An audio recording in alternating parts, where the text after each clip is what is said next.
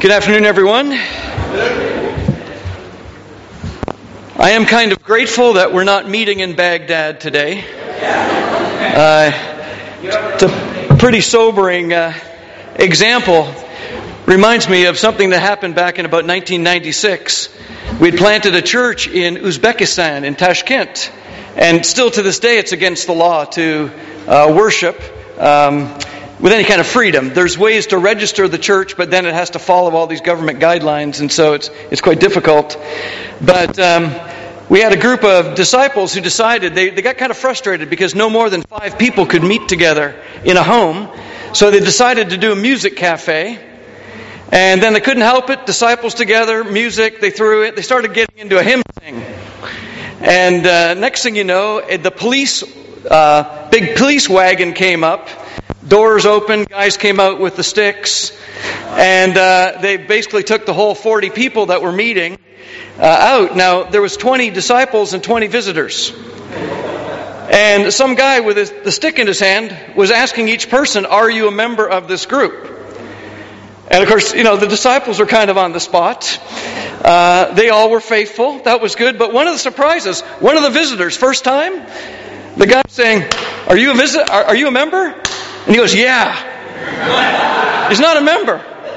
And got in the paddy wagon with everybody and then went off and sat all night in jail. And they got to the police station and the Christians are like, "You're not a member?" He goes, "No, but I want to be." Anybody that's taking a stand against the injustice here, he just went on, "I want to join," so he actually did study the Bible and get baptized. So it was an interesting story. But, we get tested by our difficulties in life, don't we? Okay.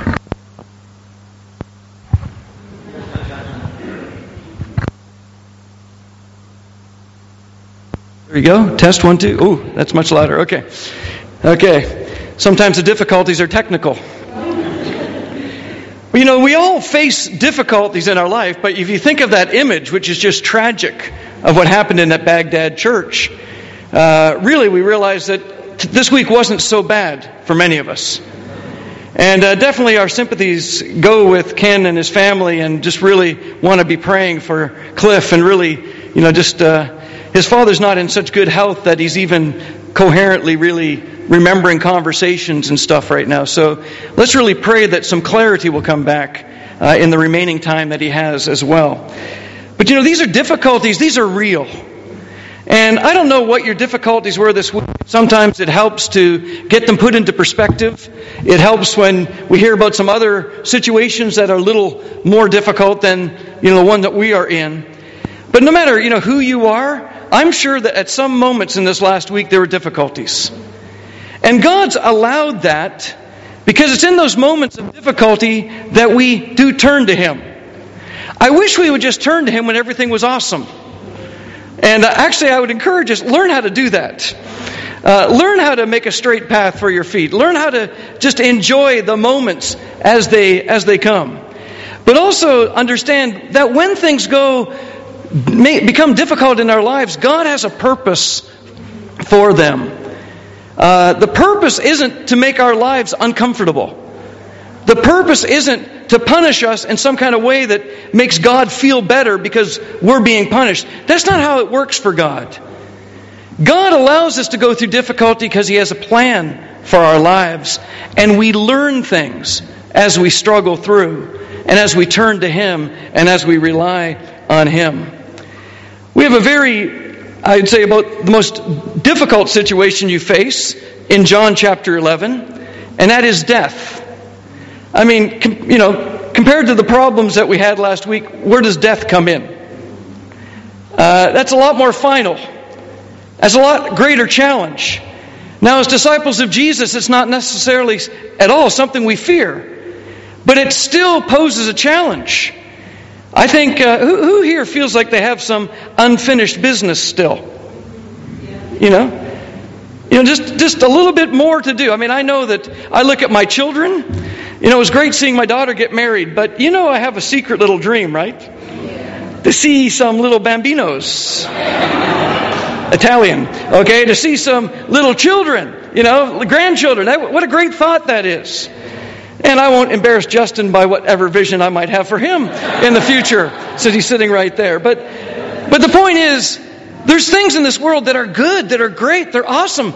God has blessed us, and we feel attached to certain good things. And so there's nothing wrong with feeling lost when those things are taken from us. There's nothing wrong in wanting to be here longer to, enjoy. These are blessings from God. But ultimately, because of Jesus, because of the resurrection, the fear of death has been removed.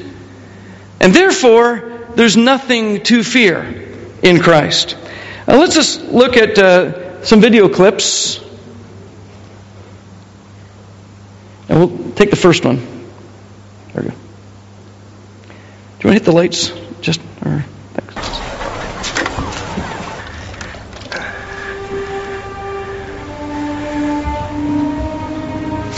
A man named Lazarus, who lived in Bethany, became sick. Bethany was the town where Mary and her sister Martha lived. This Mary was the one who poured the perfume on the Lord's feet and wiped them with her hair.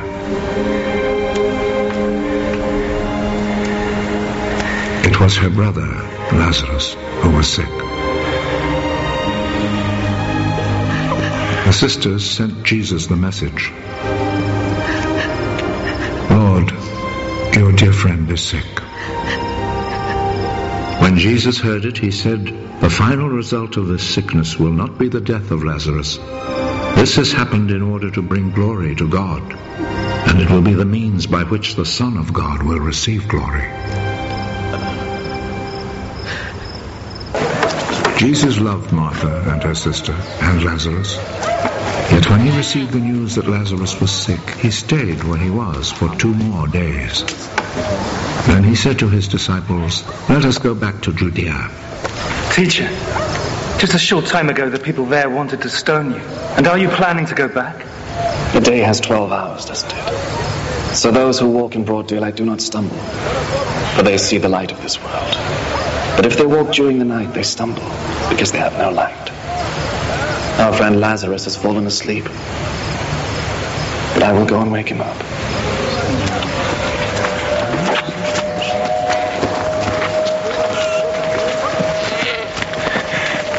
If he is asleep, Lord, he will get well.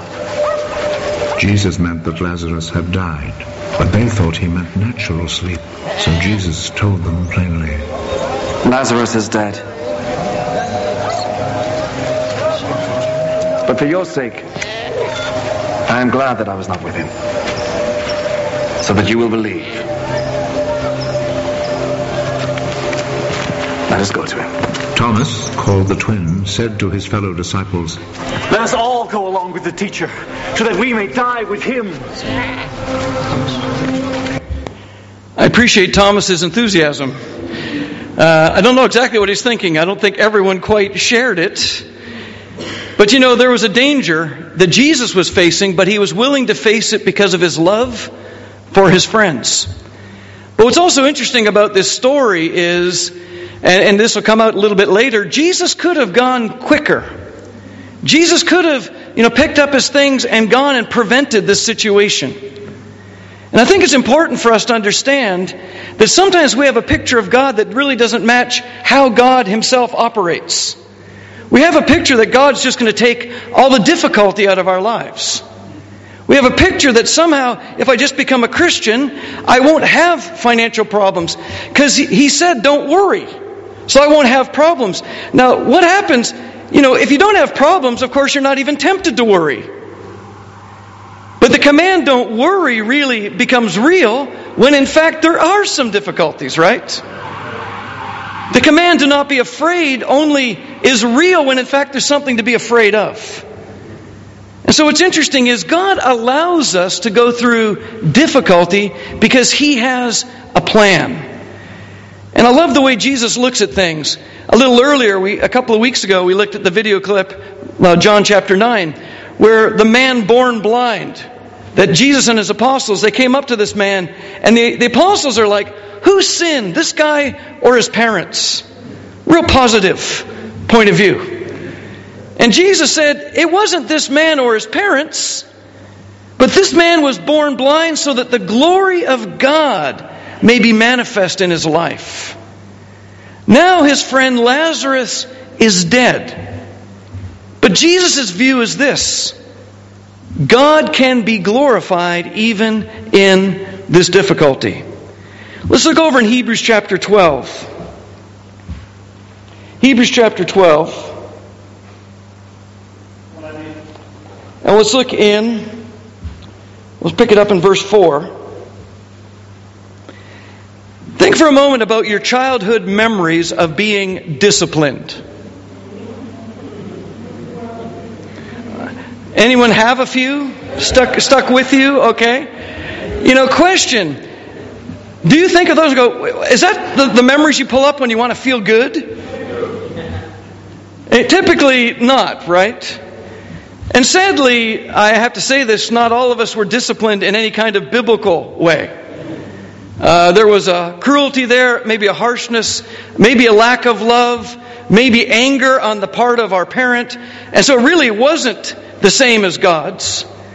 But I think even if we understand we had loving parents, they're still imperfect. And so even in the most loving parents' parenting, because many of us didn't realize that this till we became parents. But even in the most loving parents' parentings, there's going to be failure. There's going to be flaws.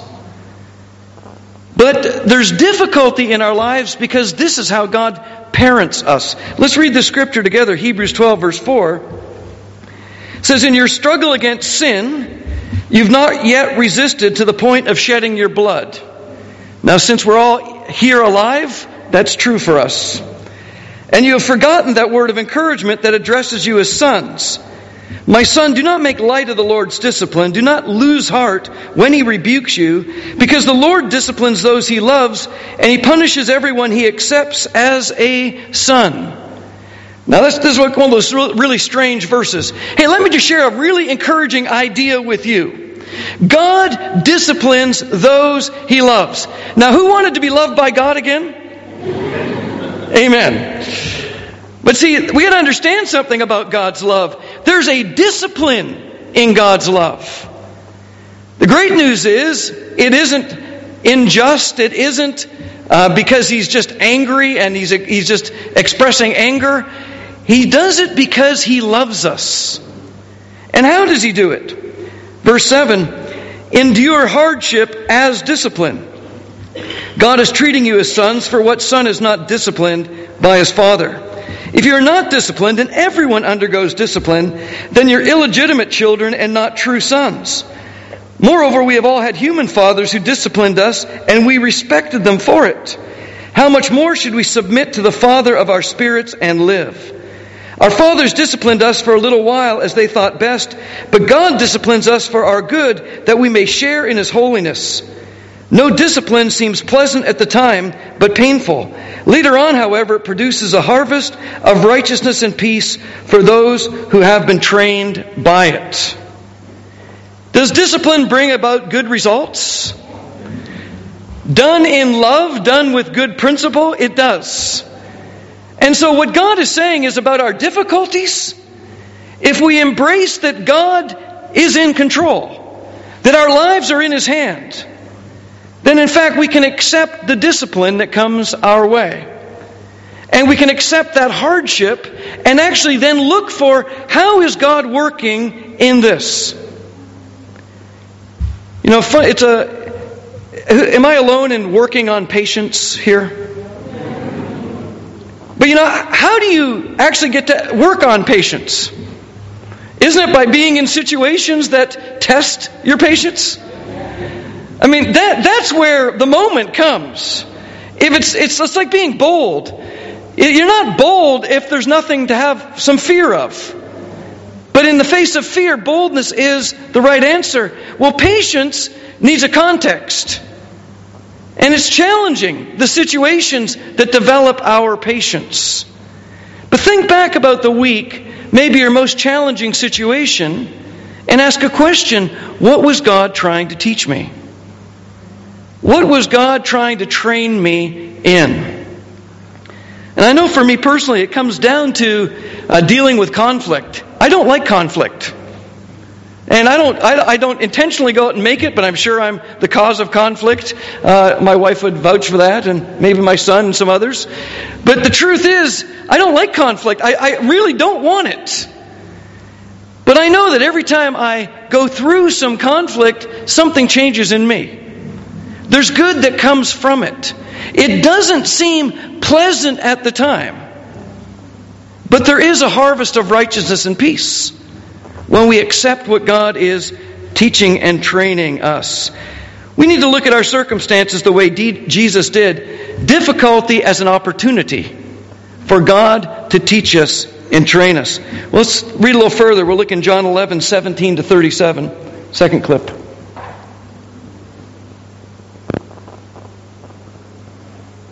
When Jesus arrived, he found that Lazarus had been buried 4 days before.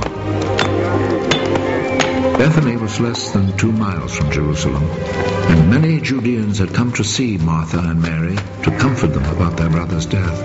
When Martha heard that Jesus was coming, she went out to meet him, but Mary stayed in the house. If you had been here, Lord, my brother would not have died. But I know that even now, God will give you whatever you ask him for.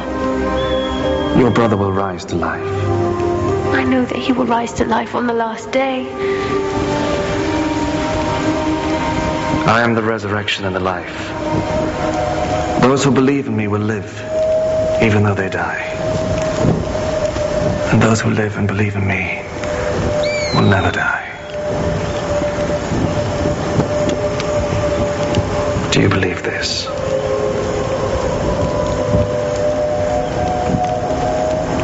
Yes, Lord.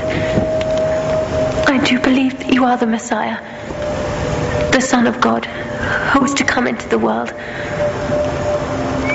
After Martha said this, she went back and called her sister Mary privately.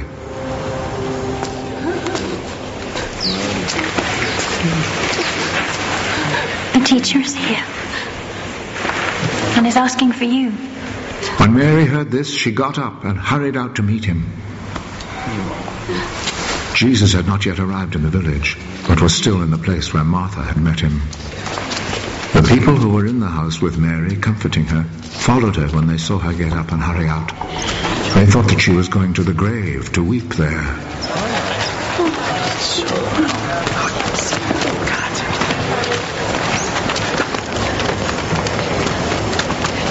Mary arrived where Jesus was, and as soon as she saw him, she fell at his feet.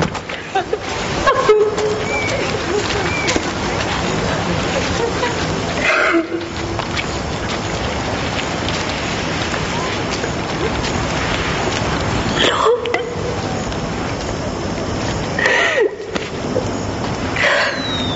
if you had been here, my brother would not have died. Jesus saw her weeping, and he saw how the people with her were weeping also.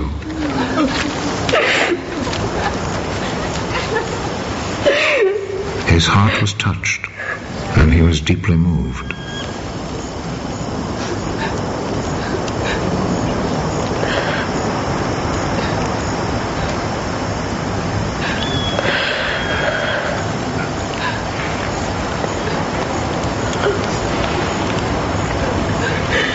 Where have you buried him? Come and see, Lord.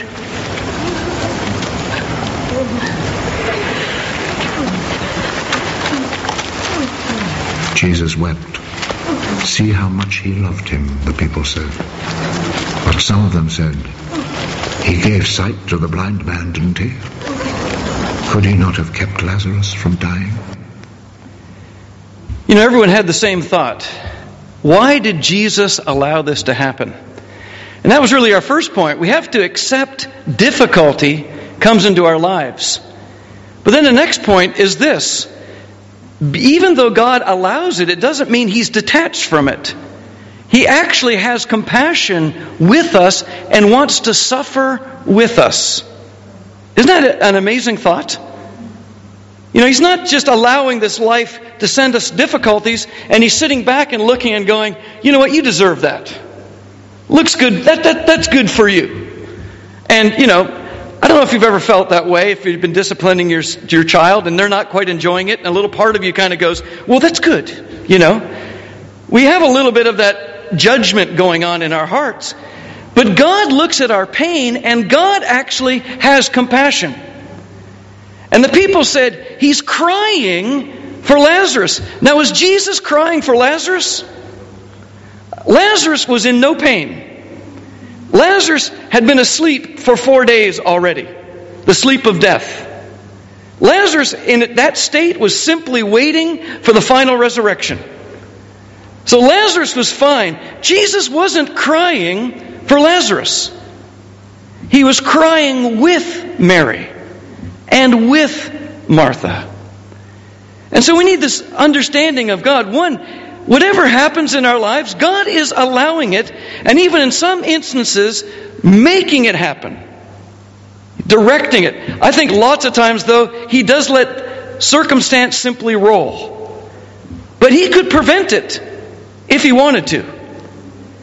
And have you ever felt like, God, why didn't you prevent that?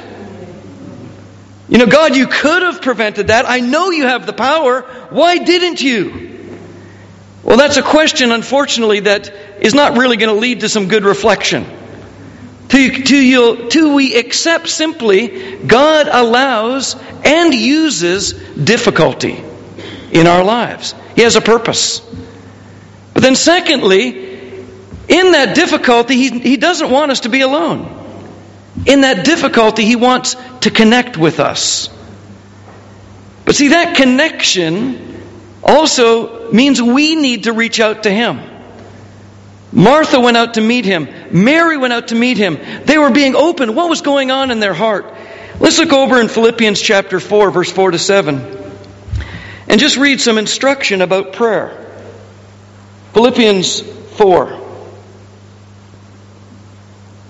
Verse 4 to 7. It says, rejoice in the Lord always. Well, how can I rejoice when there's difficulty? How can I rejoice when I don't feel like rejoicing? But he says, rejoice in the Lord always. I will say it again, rejoice. There's a deeper joy that we can have than simply the one that results in laughing out loud. There's a joy that we can have in knowing that God is with us. In knowing that our lives are given over to Him. That He is in control. We've surrendered to Him. It says, let your gentleness be evident to all. The Lord is near. Do not be anxious about anything, but in everything by prayer and petition, with thanksgiving, present your requests to God. And the peace of God, which transcends all understanding, will guard your hearts and your minds in Christ Jesus. You know, a petition, we hear about that in our culture, in our society. Usually a petition has a bunch of signatures. Somebody has written down a statement. They want something to change in the government or to change in some kind of organization. And so they write down their statement of change. And then they get as many people as they can to sign it. And we call that a petition. Because it's asking for something very specific. And then there's prayer, which is just a more general term. But he says, as you pray and as you make petition, do it with thanksgiving. This is a little backwards. You know, when you ask someone for something, do you usually say thank you before you receive it? Oh, can I have 10 quid, Derek? Thank you. You know, that's not typically how it works, right? You say, can I have 10 quid? And then you wait. Now you're planning on saying thank you, but that thank you is going to come when you've got the tenner in your hand. But it says here, make your prayers and petitions with thanksgiving already. Grateful for what we do have from God. Grateful from even this circumstance that God is involved in. God allows us to go through difficulty, but He actually wants to go through it with us. He never meant for us to go through it by ourselves. He wanted us to go through it with Him. Let's look a little further in the story.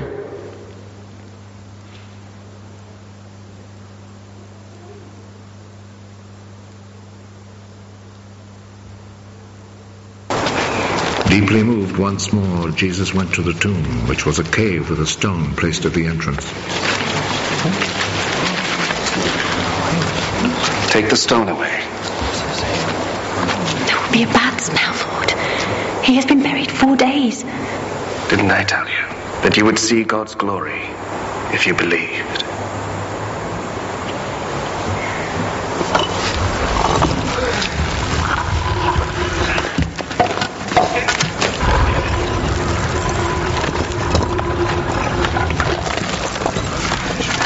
They took the stone away.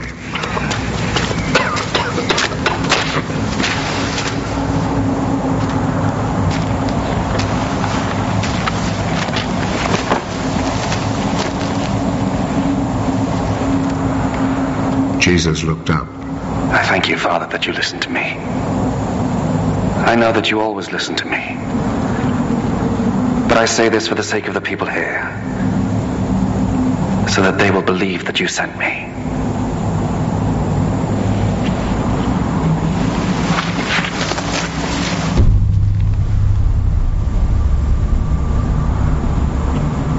After he had said this, he called out in a loud voice,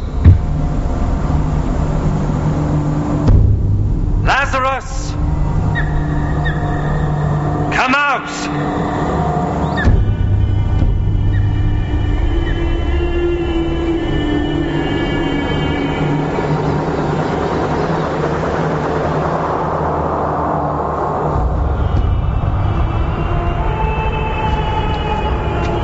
He came out.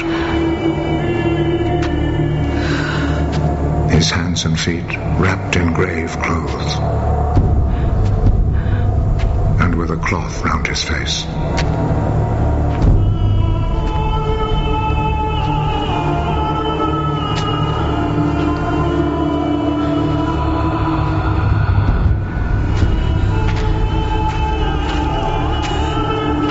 Untie him and let him go.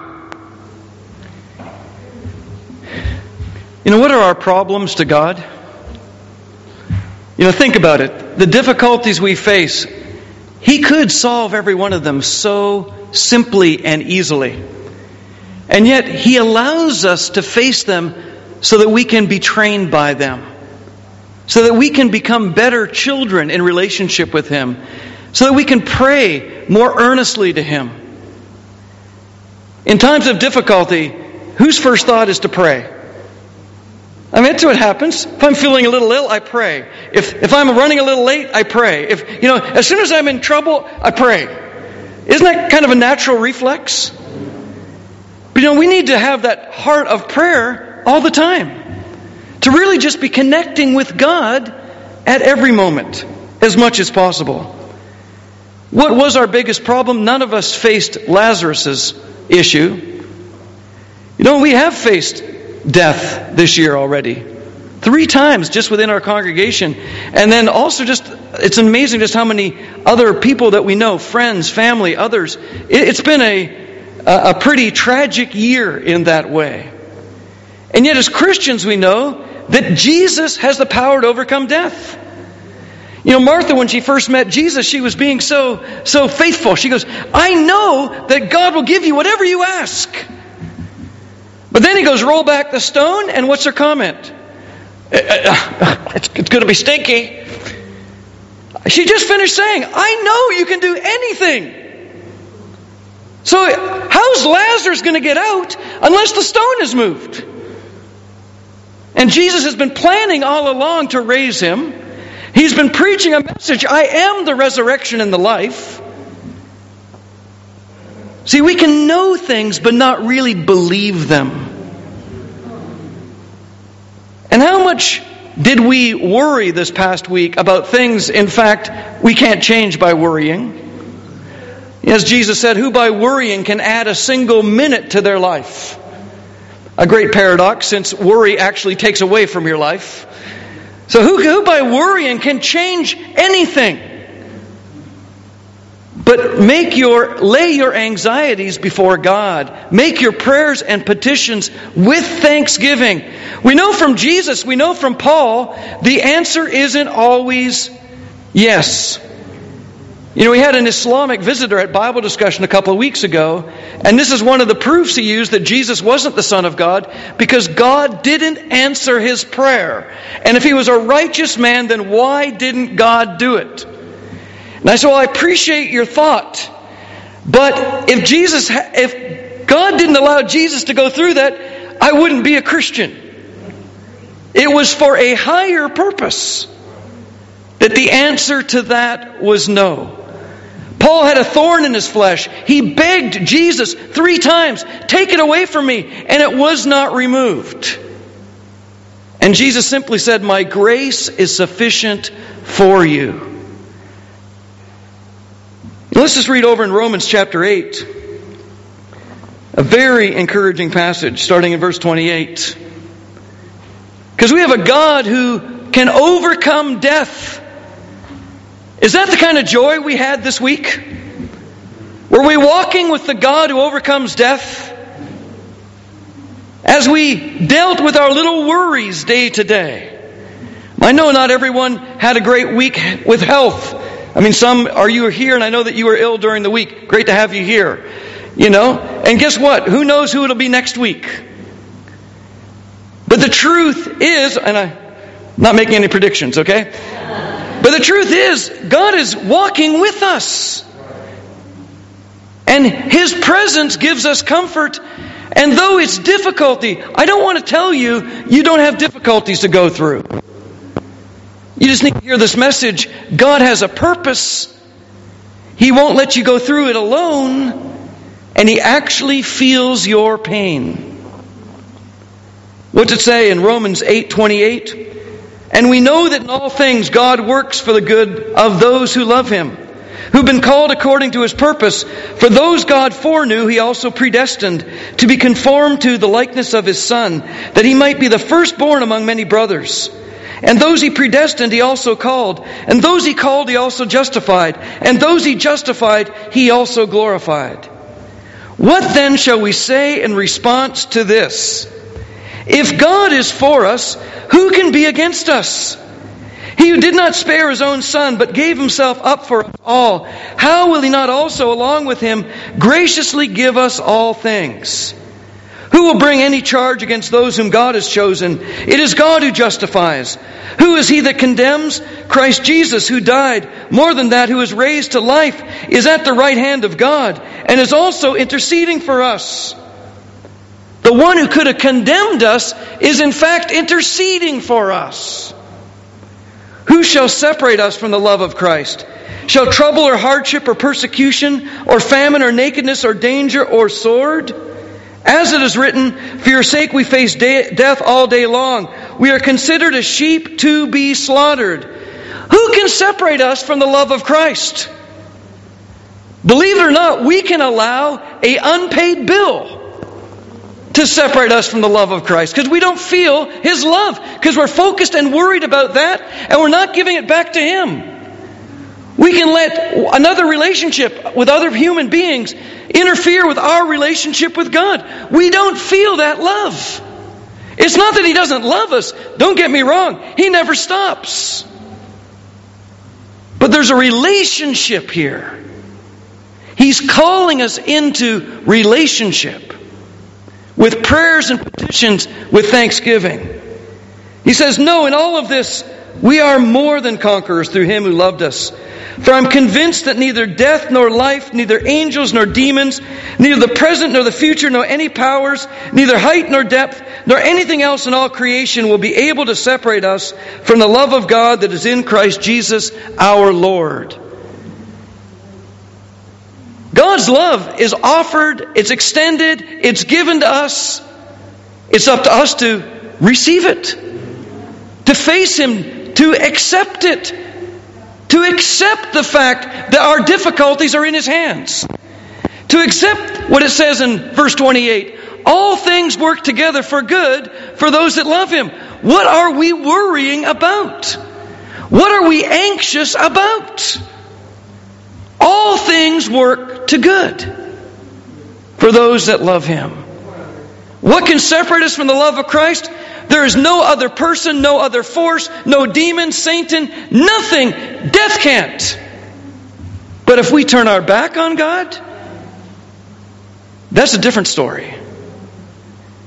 The call is to come into the light. The call is to face Him and to accept His love, to see His mercy and His grace. Let's just watch the last little clip here.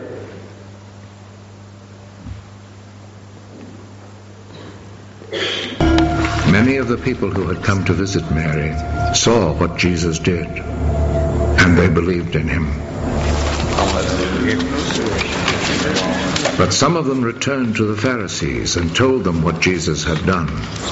So the Pharisees and the chief priests met with the council and said, "What shall we do? Look at all the miracles this man is performing. If we let him go on in this way, everyone will believe in him. And the Roman authorities will take action and destroy our temple and our nation."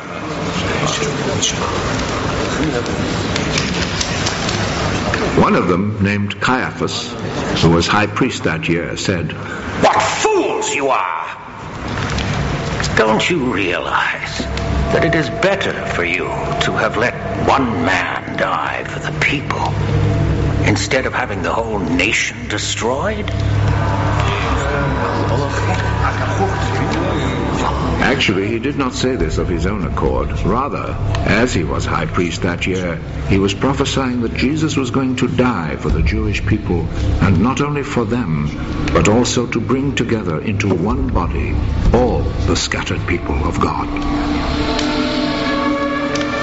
From that day on, the Jewish authorities made plans to kill Jesus.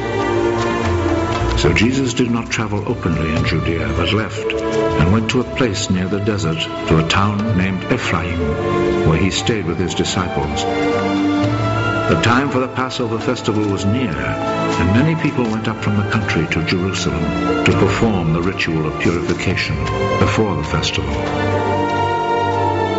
They were looking for Jesus, and as they gathered in the temple, they asked one another, "What do you think? Surely he will not come to the festival, will he?" The chief priests and the Pharisees had given orders that if anyone knew where Jesus was, he must report it, so that they could arrest him. You know, the question going among the people was, who is he? What does this mean? And it's kind of shocking that the disciples witnessed this, the apostles witnessed this miracle, and then in just a week later, Jesus is crucified, and they're wrestling with the idea. How can God ever overcome this? Even though they'd seen the dead raised. You know, we need to see that the gospel calls us to a level of faith that isn't just something we have naturally. It's something we have by trusting in God. Look over in Hebrews chapter 4, verse 1 and 2, our last scripture. Hebrews 4, 1 and 2. The gospel states as a fact, Jesus rose from the dead. That is the message. He died for our sins, and God raised Him from the dead. Changes everything. If Jesus rose from the dead, what do we have to be worried about? What are we concerned about? If He rose from the dead, if God loves us so much that He gave us His only Son, how can we worry about anything else in our lives? Look in chapter 4, verse 1, it says, "Since the promise of entering His rest still stands," and this is reflecting back on the Israelites having left Egypt to go into the promised land, said, "Let us be careful that none of you be found to have fallen short of it. For we also have had the gospel preached to us, just as they did. But the message they heard was of no value to them, because those who heard it did not combine it with faith." The Israelites left Egypt with a promise. Moses was preaching, he was performing miracles, and he was saying, God wants to give you the promised land. He wants to free you from your slavery. And everyone was excited. But it took a little while to get to the promised land. And there was a time of testing.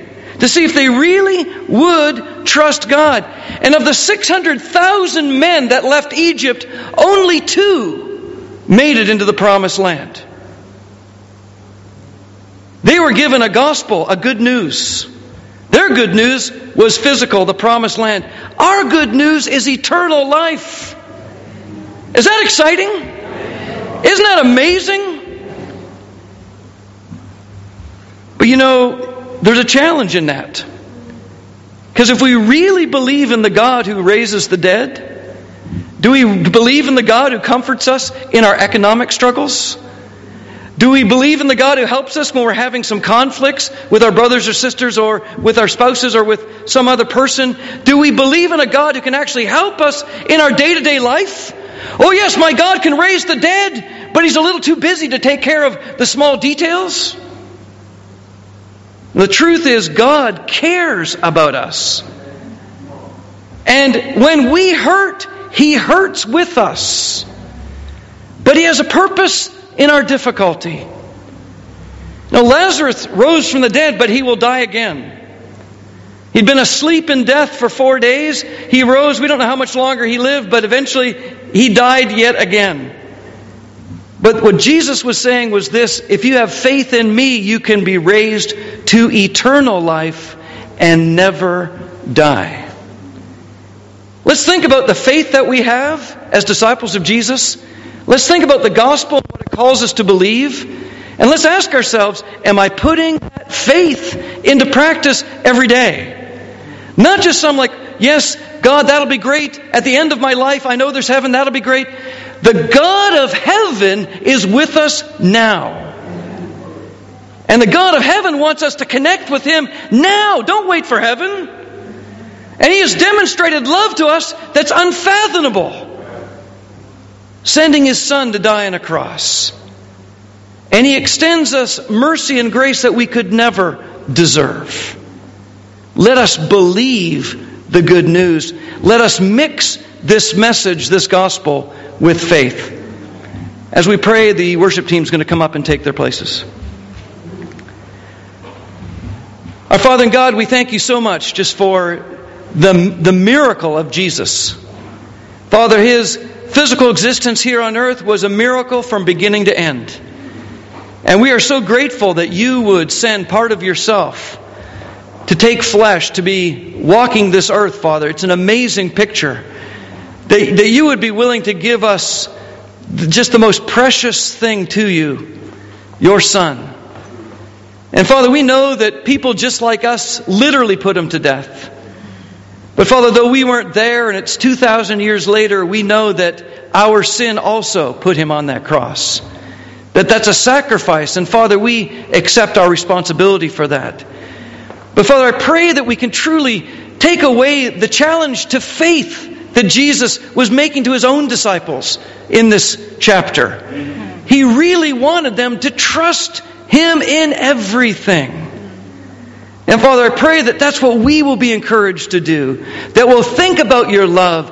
That nothing can separate us from it. But Father, we must surrender to You and accept it.